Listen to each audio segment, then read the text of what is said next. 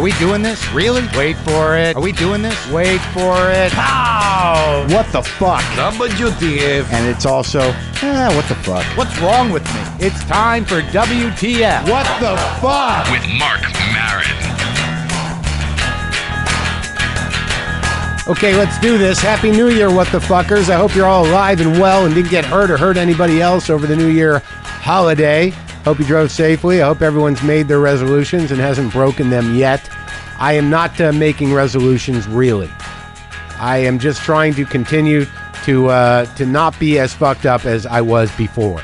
That is my big goal in life, to try to unfuck myself. I mean, what the fuck? Why the fuck not?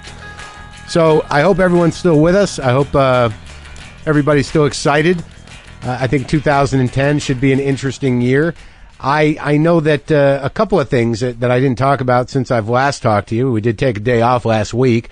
I did visit my brother, and I know I've told some of you that my brother has 3 children. He's married to a woman that has 4 children, and all 7 of the children were present when I spent 3 days there. And as you know, I'm a man with no children. Now, 3 out of the 7 children, while I was there, were coughing and hacking, and of course, I got sick. I don't know how you don't get sick. I have to assume that most parents with young kids have the immune systems of warriors. They must be immunological warriors. It's baffling to me. Can I just say that I have not seen Avatar. I will not see Avatar. If the only thing that they can say about that movie is it cost $300 million to make, how shameless is that in a bankrupt country, in an economy that's strained, that they're proud of spending $300 million on a movie, on a cartoon. I don't care how fucking good it is. For that amount of money spent on a movie with our ticket price, we should get healthcare coverage. Would that be reasonable? $300 million on a cartoon? All right, call me a Luddite, call me old-fashioned, call me a party pooper, but what the fuck? $300 million? Seriously. And a quick other WTF note, if I could. This is a pet peeve I have, and I don't know if anyone shares it with me.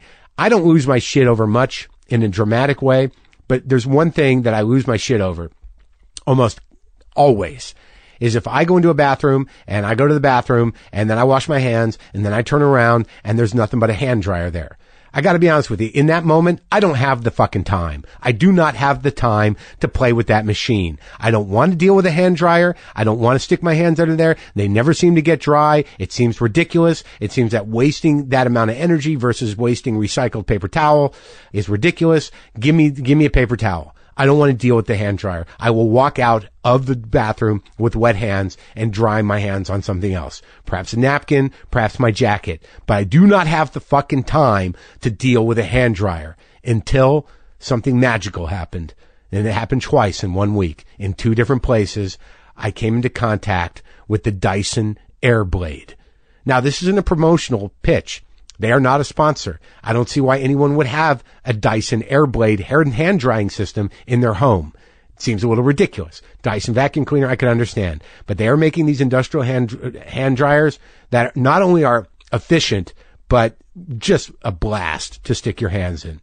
That's all I want to say is thank you, Dyson, for making drying my hands fun again. Back to my brother and his kids.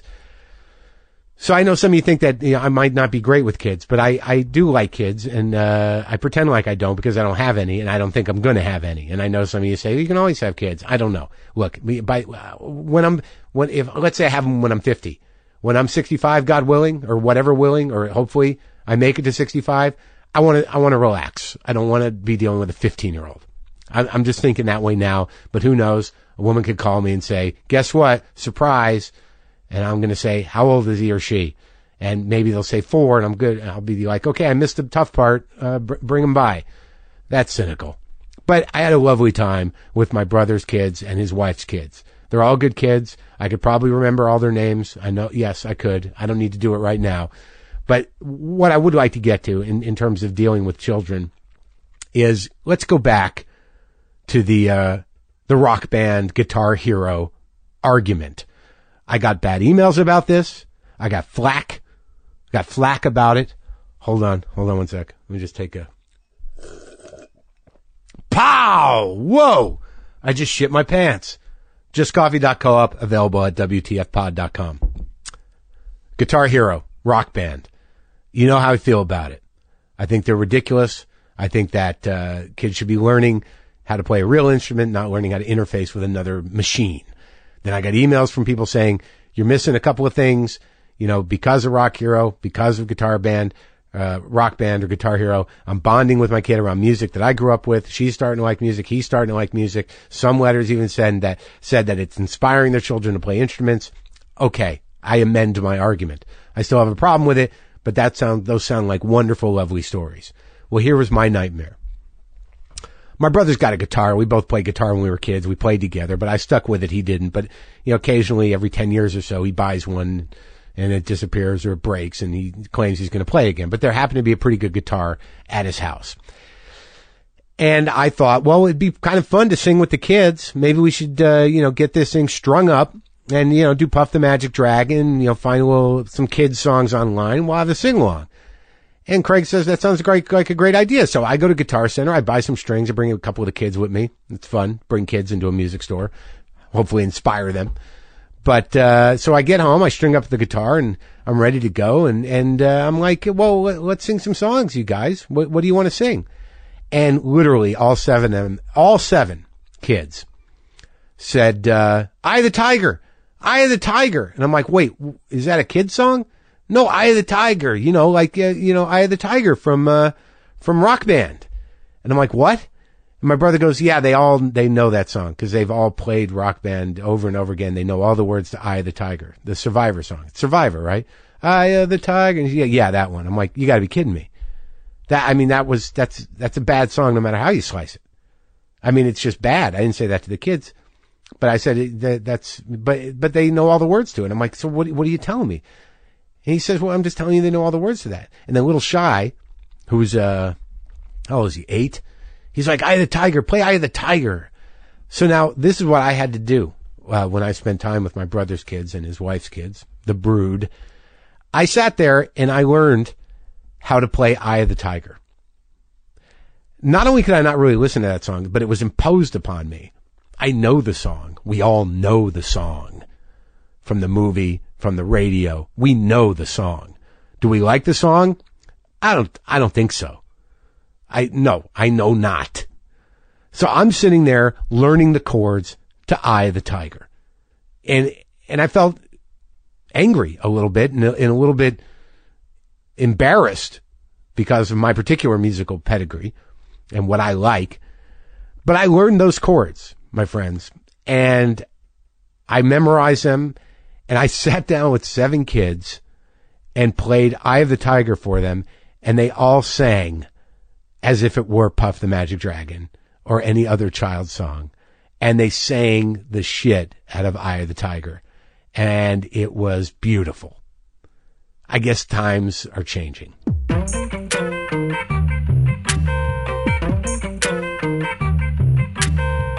You just put the gum in your mouth in preparation for your radio interview. I'll tell you a little bit of how this works. Please do. When you're about to go on radio, the thing you don't think is like, maybe I should put gum in my mouth. Yeah. Or perhaps, let me put my retainer in. Those are things you don't do. Take the kazoo, bird call. Sure. Yeah. My guest in my garage is Dave Pullano. He is a comedy writer. He's written for MTV. He was the head writer on Blind Date, was it? And some other stuff. Yeah, one of many writers on Blind Date, executive producer, E! Entertainment. Oh, yeah. Screenwriter. Yeah. He's basically a Hollywood guy. He's a guy that came out here to make it in show business like the rest of us with just a suitcase and a dream, right? Suitcase, a dream, yeah. Very green, naive, an old Subaru. Oh, nice. Yeah. Now, was it your own car? Yeah, it was paid for. Oh, yeah? Yeah. So, but you came out with your own car. Came out with my own car. Your parents didn't give you a crappy one? Nah, I was old. How old were you when you came out here? Around 30. Wow, you waited on it, huh? Yeah. Were you one of those guys that was like, they'll find me here? Where were you living in Boston? I was living in the South End. Oh, okay. And, of course, I'm going to get discovered. Yeah. I'm going to get discovered in Boston. It happens all the time. I just have to write this thing, I'll finish it, and I'll put a binder clip on it, and then magic will happen. I don't have to send it anywhere. They'll come right over. Yeah, the best part was trying to get an agent in L.A. from Boston. Oh, yeah. Yeah, they just love that. Yeah, I bet you a lot of follow-up calls were made by you. Did you get the message that I sent? Yeah, did you read my stuff yet? Yeah. Did you spark to my material? Oh, see, but then you got to feel what the other side is like. So you come out here, and then what happens? You're like, I'm here. I come out here it was a spec news radio, a news radio spec. So I was in the day, you wrote your You wrote an spec, episode of news radio. News radio. Came out here. The plan was get an agent, get staffed on, Frasier, Friends, maybe The Simpsons would be great. Sure. And then buy a house in the hills. Just like that, probably inside a year that would happen. Yeah. Smash cut to me taking money out of my credit card to pay rent. Nice. Yeah. That's like, I'm reminded of Sunset Boulevard, the scene where he approaches his agent on the golf course and says, I need money. My car just got towed. And the agent's like, well, when you're hungry, that's when you really do the good work. It's like, you don't understand. I need money. And the guy goes, maybe what you need is a new agent. Yes. I wish I had an agent to tell me that. I couldn't even get one at the time. So what'd you do for work? Broke and desperate. First job was I worked for a catering company. Wow. I know a lot of people that do that. Yeah, it was cool. You get to work the Oscars and the Emmys. Oh, so you did high-end catering? I did high-end. Couple of great, couple of peaks of my catering career was was a charity event at Paramount Studios, and my section ran out of Evian water. Okay. Not good, and so we had to go to the employee bathrooms at Paramount and hand funnel sink water into Evian bottles. As opposed to say you ran out because that would make the company look bad. Yeah, of course. Uh-huh. And then I had to pour it to Dustin Hoffman, which was, I love the guy, and I'd love to meet him someday and say, I gave you a hand-funneled sink water. Did you do any follow-up? Like, is everything okay, Mr. Hoffman? Is the water okay? I poured it like an expensive wine, so he had no idea. All right, so now Dustin Hoffman doesn't know he consumed tap water. Yeah. What else you got? What else I got? Opening of the Getty Center. I got to that tremendous disappointment. I got to. They never fed the staff at those things. You're serving the best food around, and nobody feeds you, so you take other people's food. So right. Sidney Poitier was given a steak, and the guy's a vegetarian, so I was summoned to go get rid of his steak, and I remember I grabbed it, and I was like, screw this, I'm not going to give it back to the company. I put it in my breast pocket of my tux, and had a friend, one of the bartenders, I had him grab a expensive bottle of wine, pour it into a coffee cup, and we met in the men's room at the Getty Center and shared Sidney Poitier's steak. Did you put it in plastic or anything? I folded it in a napkin and stuffed it in my breast pocket. How was that steak? It was the best fucking steak I've ever had. Oh, it sounds beautiful. Yeah. Well, so that was a fairly illustrious catering career. Yeah, it was good times. And then it just, finally I went to a temp agency, and they put me this is the start of my career. I got placed at the front desk of Miramax Films. Now that's actually a fairly big gig. I mean, you're actually inside. You're on the inside. You have access, and you're at an entry level position at a major studio. Yeah, this is Shakespeare in Love, Life is Beautiful, Good Will Hunting, Miramax. That was, right. And it's weird because you're literally the lowest rung of the ladder. Yeah. Yet you're the gatekeeper for the whole company. Yeah. All calls funnel through you. To everybody. Yeah. And this is where the fun begins. Yeah. The thing about a movie studio is that it's just everybody in the world wants to reach Bob and Harvey Weinstein or some of the execs. It's just, and it's one script after another. People are trying to pitch me on the phone. And as you know, the rule is no unsolicited scripts. Right, which means that you can't send it yourself. You cannot send it yourself. It has to go through an agent. Right. So all day long, my job involved telling people no. And I felt bad. I mean, I'm not trying to, crush anybody's dreams, but right. You just can't put these calls through to people. Right. Like what were the calls like? It was a really strange array. There was German callers asking questions about Uma Thurman's shoes. There was people with just bizarre pitches for Bob and Harvey that they would start pitching to me at the front desk. Give me an example. Yeah, there was one. It was a guy. It was a mob story, but the Fed going after the mob was in a wheelchair. But right. But the head of the mob was also a quadriplegic, and wow. So this guy thought he had a real hook. Yeah, and there'd be scripts they would send, sometimes you just look at some of the scripts. And I remember there was this one script that came in that had a lot of gunplay, and the guy literally wrote out tat-a-tat, tat-tat, tat-a-tat, every freaking, about 8 to 10% of the script was filled with tat-a-tat tats. There was a lot of gunplay. Great. Stuff like that. So I guess that's why you got to go through an agent. Yeah. So just those calls all day long, all day. Oh, and sometimes people would complain about films that we didn't even make. That fucking Titanic is a piece. No, we didn't, ma'am. We didn't make Titanic. That was. They just would call with general complaints about movies. Yeah. And what about did they ever call with complaints about movie stars or anything? Or yeah, well, people would call. Can I speak to Robin Williams, please? It's like he was in Good Will Hunting. We made the movie a couple years ago. He's not walking around the lot. In fact, there is no lot here. And how'd they respond to that? They didn't believe me. Really? Oh no. Every star of every Miramax movie was just hanging out, and it's spectacular how little people know. But I find this with fairly intelligent people, though. I mean, some people don't really know how the machinations of show business, what they really are. They just think that they turn the cameras on and those people are all right there and they make it all up. Yeah. And the script was well written beforehand. Oh yeah, it's just like it goes right to the TV or right to the movie screen. There's no process. And these are intelligent people. Yeah. So you're sitting there, and what happens to? There was some shift in the way you started dealing with these people. Yeah. So here's the shift. One day, a guy from one of the trade publications, Hollywood Reporter, calls and he just was trying to get through to somebody in publicity. Right. He kept getting voicemail. He got pissed. He took it out on me. Yeah. As people will do. As people will do. Yeah. I don't blame him. But I kind of hung up the phone on him, which really isn't a good idea. Right.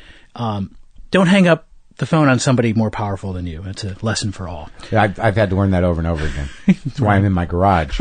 It's a lovely garage. Thank you very much. Like the mid-century chair. So he calls back. He wants to talk to my boss so he can get me fired. Right. I'm like, oh shit. I mean, I may be the bottom rung of the company, but it's a rung. I'm on a rung at least. And so I put him on hold and I'm like, shit, I got to do something. And so I thought, I thought of the name Jay Flanagan. It was an old buddy's pseudonym. And I copped a British accent. Yeah. Because I had to disguise my voice. And the funny thing is that my British accent really isn't that good at all. Right. So it's a poor man's imitation of Monty Python. And I picked up the phone and said, I was Jay Flanagan from Miramax. Let's hear the voice. Hello, you've reached the office of Jay Flanagan. Oh, good. And now for something completely different. Right, that's my British accent. So you're sitting there going, it's Jay Flanagan's office. Yes. I'm dreadfully sorry. I personally see to his dismissal. And what was the guy saying? Well, initially he was kind of like that Christian Bale. Oh, really? Yeah. He was pissed. He lost it. But he bought it pretty easily. And again, it was funny to me because it kind of sounded like me. I mean, right. But he bought it. And so I'm like, wow, this is great, because this could be something. So I decided to give Flanagan his own extension at the company. So, like through a voicemail? Oh, yeah. Hello, you've reached the office of Jay Flanagan, Miramax Films. Yeah. Please leave a message. Yeah. And now, when somebody wouldn't take no for an answer, they wanted to send a script in, send it to Jay Flanagan. So he was in address. So you were getting all the mail anyways? Yeah. I was in charge of the mail. I was in charge of the phones. So you created this Jay Flanagan person. He's got a voicemail. He's got an extension. And you would tell, like, you would get on the phone with publicists or whatever, and you'd say, well, I'll get that to Flanagan. Send me the tickets kind of thing? Yeah, it was more like, for all those people that would never say take no for an answer, send your script to Flanagan. You have a complaint? Let me put you through to Jay Flanagan. And I check his voicemail once in a while and you hear all the complaints. It's so sad that you didn't keep all of them. I know. That would have been fucking awesome. So in about 2 weeks, Flanagan's getting pretty good volume of mail. He's getting scripts on a daily basis. I start signing him up for magazines, like little minor creative directories. Yeah. And people start hearing about him around the office. Like, at the studio, it was really funny. All the execs were in their offices with the doors shut. But everyone else, all the assistants and myself, were kind of in this big bullpen. So everybody knew of Flanagan at this point. And if they had problem people, they would call me and say, hey, can you take a Flanagan call? Yeah, sure, of course. Now, a few of these execs, again, this is like, Miramax is huge. It's huge. Yeah. A few of the execs thought this was pretty funny, and, they were giving me Flanagan calls, and of course I'm doing favors. So one of them one day said, what are you doing with yourself? And I explained, I've been rejected by, the thing about Hollywood too, agencies don't reject you. They just don't want to say no because God forbid they want to do business with you someday. Yeah. They'll just not respond. Right.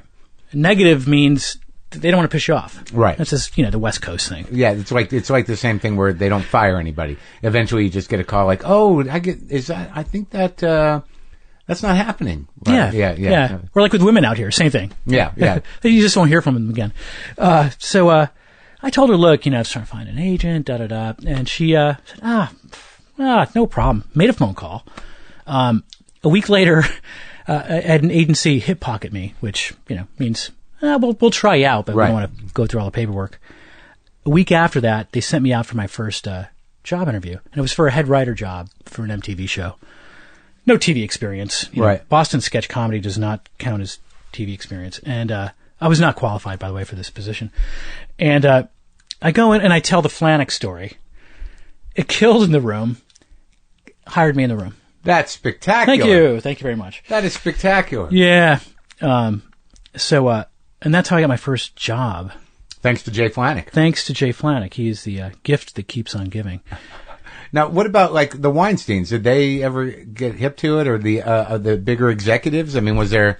No, I had a way of doing business there that as long as you got your work done, people really didn't care. And one of the things I was good at Miramax was delivering bad news. There was a real art to it, and I kind of got it down because. Well, let's teach some of the people. Yeah, let me tell you about. Here's how to give bad news in Hollywood. Hollywood execs. They need everything immediately. Right. Everything has to be done immediately. Well, 10 years ago, if you wanted to switch a cell phone, it was a 2-week process or a 1 or 2 week process. And that was always unacceptable. You were screwed. If an exec said, I need a new cell phone, and you told them it was going to take, 3 weeks, if you told them it was going to take a week, you were dead in the water. You were chewed out. You were shit. You know? So I would go, Dave, get an email, Dave, need a cell phone change. I'd go into the office and say, hey, talk to the cell phone company. They're telling me it's going to be 3 weeks to a month. This is bullshit. I'm waiting to get the manager on the phone so I can tear the guy a new asshole right now. Right. Go back to my cubicle, hang out for a while, come back about an hour later, say, got some great news. They're going to do it in a week.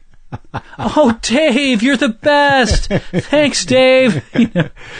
So it's all about it's all about the delivery, but it's also about it's basic politics. Yeah, that you present this horrendous thing, and you're like, I'm going to take care of it, knowing going in exactly what was going to happen. Yeah, and that's how you get ahead. That's how I got ahead. I did that on a daily basis. That was my MO. Just make it. It was like he's kind of like Scotty in Star Trek. Yeah. Scotty knew the whole time he'd get it going in an hour. I can't go on, Captain. Yeah. He knew the whole time. Then he looks like a hero in the end. All right. So that's the way you do it. Yeah. You just make a huge deal that only you can fix. Yes. Thank you. That's it. So what are you working on now? I'm doing it. This is a cool project. I'm out with a doc right now, featured doc on. That's documentary. Thank you. Industry. Yeah. It doesn't automatically translate in the podcast. We got to translate show business ease into regular people talk. So what's the doc about? It's about the glory days of National Lampoon. Oh, really? Yeah, and how they changed modern comedy with Hendra and Sean Kelly and PJ O'Rourke. And Doug Kenny, the great Doug Kenny. Sure. What I found, in doing all the research on this was. I'm partnered with a doc maker guy, Eddie Schmidt. Eddie did This Film Is Not Yet Rated. Yeah, that was good. Yeah, great. Eddie wrote and produced that. And Maddie Simmons. Maddie's story. Oh, I know his son, Mike. Yeah, Michael. Yeah. I haven't seen him in a long time. Yeah, he's still around. Is he all right? Yeah, I've had a few meetings with Maddie and Michael. Yeah.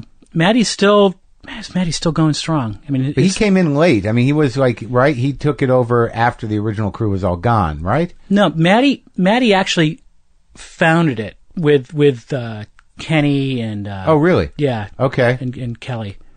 Now, Sean Kelly? Yeah. You know, Sean Kelly's son is Chris Kelly. Oh. Chris Kelly is a great comedy writer. Yeah. And I had one of the greatest moments with Sean Kelly because I liked Lampoon a lot when I was a little kid. The glory days, yes. Well, I mean, I was still young, but like I'd been reading Mad Magazine, and then somehow I got hold of a National Lampoon, and I'm like, holy shit, exactly. This is the one. This is where it's at, and you know that must have been in like probably the late '70s, and so it was already going a while. Yeah. But I knew the guys, and I liked P.J. O'Rourke's work. I liked Doug Kenny, Tony Hendra was there too, and Sean Kelly. And I did a project years ago for HBO Downtown Productions, and Chris Kelly was the head writer for me on it. He writes for Bill Maher usually now. Okay. And Sean Kelly came down to the taping of the pilot, and I was very excited to meet him. And we're just talking comedy. And he's written a couple of books in his own right. One about the Saints, I believe, literally a book about saints. And we were talking about comedy, and I'm like, Dennis Miller, do you like Dennis Miller? Because I didn't like Dennis Miller. And he goes, oh yeah, Dennis Miller, fearlessly attacking trivia. And I just thought that was so fucking genius. I mean, there are a few things I remember, certain lines like that. Yeah. So that sounds like a really interesting project, and it's one of those things that I think, as you get older. I don't know how old you are. How old are you? Early 40s. There you go. So I'm a little older than you. That, so much of this stuff gets lost in a culture that moves so fast. And, I know. And has no ability of contextualizing anything into a time frame. And certainly very few people that are younger than us are going to even really know, what Lampoon was and who came out of Lampoon and what it did culturally at that time. But it was one of the only magazines in America to take the type of satirical risks that it took. It just didn't exist in the world. Yeah. And some of the stuff was heinous. There was a story in there, one story I'll never forget is that story, I think it was called My Vagina. My Vagina, yes. I think it was a John Hughes piece, I think. Yeah, it was genius. About a guy. He goes swimming, right? He starts having his period in the pool. Right. A boy in his teens realizes all of a sudden he wakes up, he's got a vagina. And then when he tells his friends, of course, they all fuck him, right? Wasn't that where it went? I think so, yeah. Something like that? Yeah. And then there was, all the pictorial stuff, really, like I remember there was an LL Bean catalog where everything wasn't made with goose down, it was made with goose liver. Like a goose liver jacket. It was the Eddie Bauer. Eddie Bauer, yeah. Do you remember that? Yeah, I remember. So it was that they combined LL Bean with Eddie Bauer into one. Yeah. Yeah, and then there was all the photo funnies, and then there was Vietnamese baby book. Oh my God! The yearbook parody. Yeah, that was genius. One of the cool things I learned was that what I didn't realize that people like Belushi, Chevy Chase, Gilda Radner, right, Christopher Guest were also part of Lampoon, but part of the radio hour and the stage show. Well, yeah, Belzer, Bill Murray. Yeah. I mean, I have that box set. It's pretty spectacular. Bill Murray and Christopher Guest doing bits together. Oh, yeah. No, it's like, you should definitely get that. It came out on Rhino. Yeah. It was great. Yeah, I have that set somewhere. And at one point, NBC approaches Maddie Simmons about doing a sketch show. Lampoon at the time, I think it had 300 employees. I mean, it was freaking big. Maddie's too busy running things. He declines. NBC goes to Lorne Michaels. Yeah. Lorne goes to the Lampoon sketch show, grabs Gilda Radner, Bill Murray, Chevy Chase, John Belushi, Michael O'Donoghue, and that's Saturday Night Live. Is that how it happened? Yeah. From a National Lampoon sketch show? I had no idea. That's a great tidbit. Well, when's this doc coming out? Trying to sell it. I think I like the way you pitch it, by the way. So I think we might have to bring you some of the upcoming pitch meetings. What did I say? Oh no, and just like how you phrased it about. Contextual. Putting it in the context. Exactly. Because to me too, as I looked at this, they changed modern comedy. I think as we know it today, really came from Lampoon in the early '70s. Well, what's happening now is there's a movement away from stand-up into sketch, and which means that most of it is rooted in the Chicago style. Yeah. That they're hiring people who can write, do characters, and also share a stage. Right. So a lot of people are coming out of sketch now, and certainly that kind of National Lampoon, Second City matrix like the meeting of the two, because all those Chicago guys came out of Second City. They did, yeah. And then they came into New York to do the radio show. I don't know, No, that's it. Yeah. And there were some New York personalities there too. Because I know Belzer was on some of them, and I'm not sure, And then Ramus came in too. And that was sort of, that's true. That a lot of what happened and what is happening now, in sketch and in television did come from that New York, Chicago, meetup. And I think a lot of the guys today, if you look at Jon Stewart, Stephen Colbert can recite some of these old pieces. I mean, some of the talent today, whether it be, Bill Maher, even Jim Carrey, they all cite Lampoon as huge influence. Well, yeah, they did the Lemmings Festival, with Andy Richter as a lead in New York not too long ago. They redid that record. The Lemmings, no kidding. National Lampoon Lemmings, which was a satire of the Rock Fest, or the Woodstock Fest. Right. Yeah. And I think in the original one, Belushi did Cocker, and it was actually its own record, National Lampoon Lemmings. Yeah, we have we found some of the old archival footage of that done on stage. It's pretty cool to see Belushi and Chase, like, pre-Saturday Night Live doing this stuff. I'd love to see that. Yeah. Oh, so you got to sell this thing, dude. I know. It's a great story. Well, I mean, I think that that context has changed with a lot of things. I mean, just that people forget. I mean, you have kids. I mean, do you let them watch? I mean, we grew up with certain entertainment that we think has integrity. Yeah. And now, like, a lot of things I see, and I don't know if it's just that I'm getting old, or where I say, like, oh no, the Rolling Stones were the best, or the Iggy Pop and the Stooges, and they're like, well, shut up, old man. There's this whole thing in retrospect. Yeah. There's this whole in retrospect factor where you forget, like, I look at all the violent stuff my kid wants to watch, and I want to be like this. I want to be a parent that, open-minded, but doesn't let my kid watch anything. You want the kid to like you as a friend. Yeah. But there's got to be a limit. So, right. So I decided to start showing him some of the stuff from my, childhood that I watched. I grew up, after school, the Warner Brothers cartoons were on. They're always on, Popeye, and they were already old when we saw them. Yeah, yeah. But that's what we had. Yeah. The references were like Humphrey Bogart and stuff. Yeah, but that was it. No one seemed to be making cartoons. So so one day we put on a Pepe Le Pew cartoon, and I'd forgotten that Pepe Le Pew, he spent the entire episode trying to rape a cat. It's like this interspecies rape. Yeah. And I'm like, I'm thinking to myself, oh my God, this is crazy. And I'm watching, and he's trying to rape the cat. She's saying no, clearly saying no to Pepe. Right? Sure. So finally, the last shot of the cartoon is the cat chained up in Pepe's Paris apartment. And she's chained up, and Pepe's got a big smile on his face, and the cat breaks the fourth wall.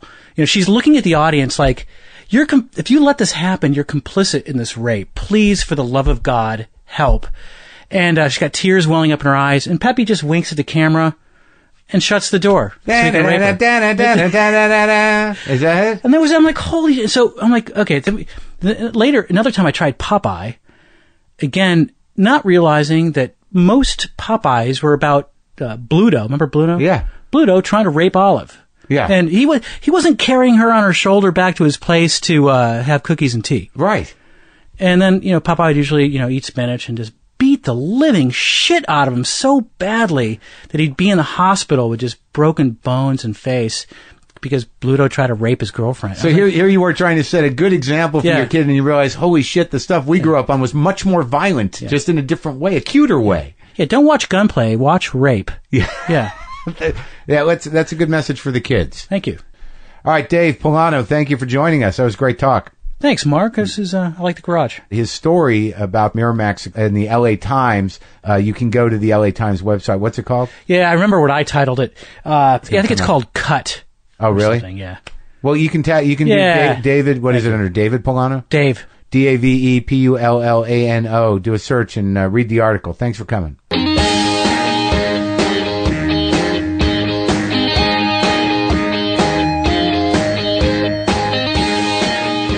Folks, I know that some of you know Howard Kremer, and we were going to have him on the show, but he couldn't make it, and for some reason his brother just showed up. and I don't even really know his brother. What's you're Howard's brother? Yeah, what's up? How you doing? Yeah, he couldn't come, so, I said, I could come for you. I don't do a lot of comedy, but, I could fill in, so you're not, burning a bridge by not fulfilling a commitment. So you're watching your brother's back? Yeah. And what's your name? Lee. Yeah. And now... What's up? I'm Lee. It's nice to see you, man. So Howard just told you he couldn't come. He wasn't feeling well. So then I said, I'll come so that, somebody shows up. Somebody's physically there. Do you have any jokes or anything? I don't have a lot of jokes. I don't do a lot of comedy. My brother's the comedian. Do you get along with your brother? Yeah, he's good. He's not that funny.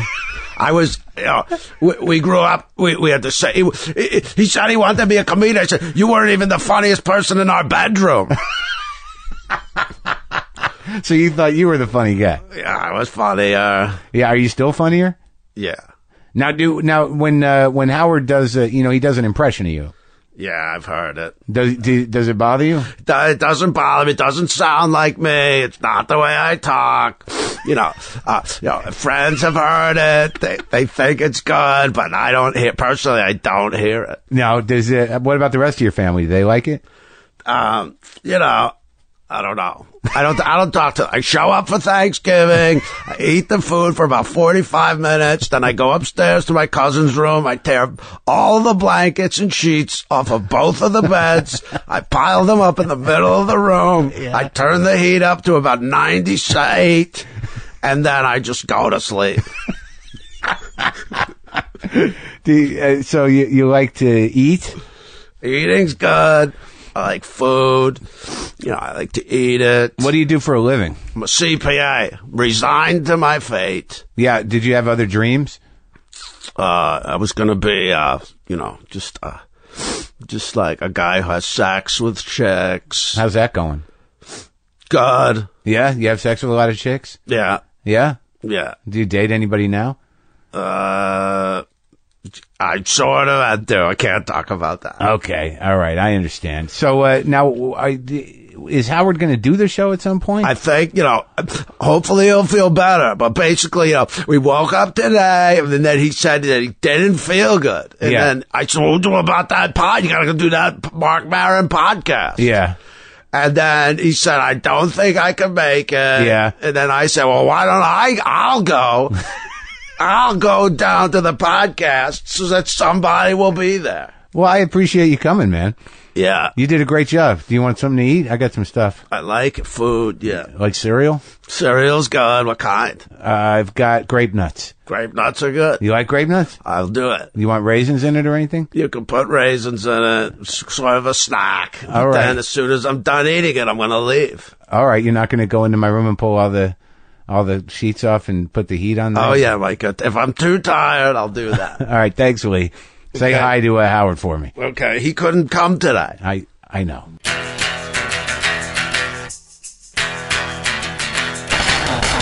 That's it. That's our show. I'd like to thank my guest, Dave Pullano. A great story. And also Howard Kremer's brother. What are you going to do? I guess Howard will be on next time. That's just the way it's going to go. Look for Howard in the next episode of WTF.